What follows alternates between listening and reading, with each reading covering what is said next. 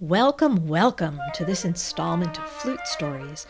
I'm Karen Keverett, and I'm delighted to be your guide, to play for you and to tell you the stories behind the music written for the most beloved woodwind instrument of all. It's finally spring where I live in Vermont.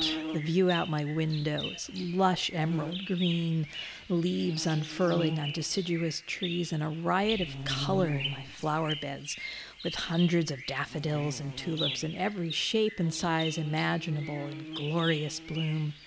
My kitchen table has been taken over by the seedlings that I started this winter.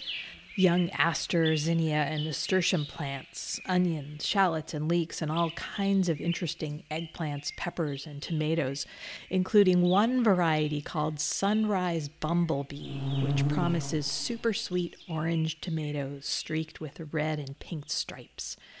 And so all of this has me thinking about a piece of music that nearly made a celebrity of an insect.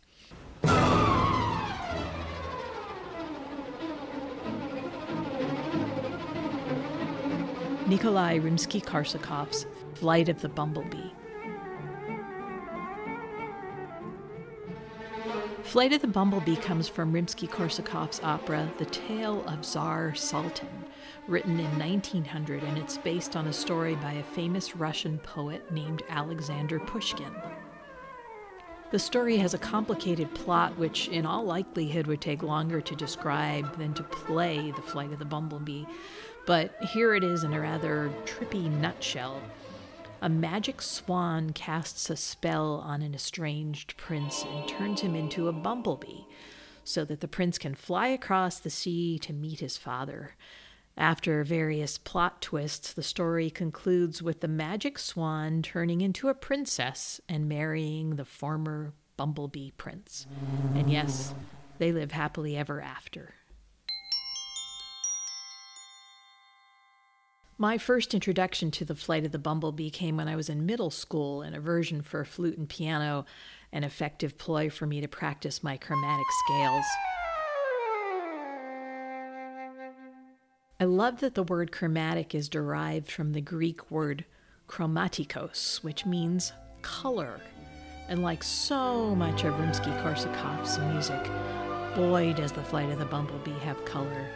It's a dazzling encore piece, instantly recognizable and adopted by all kinds of instrumentalists, from string players to pianists to vibraphone players, and of course, flutists. The buzzier and the faster, the better.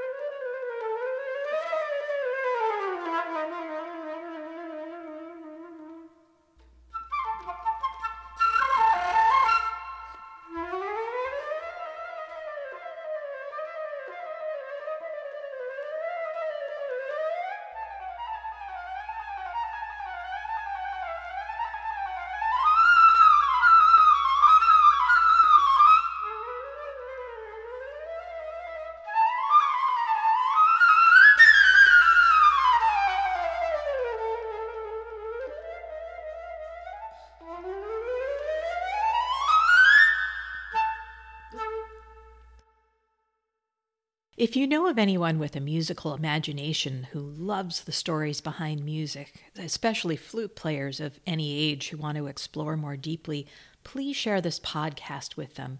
Just go to musementors.com to see our ever-growing catalog of episodes.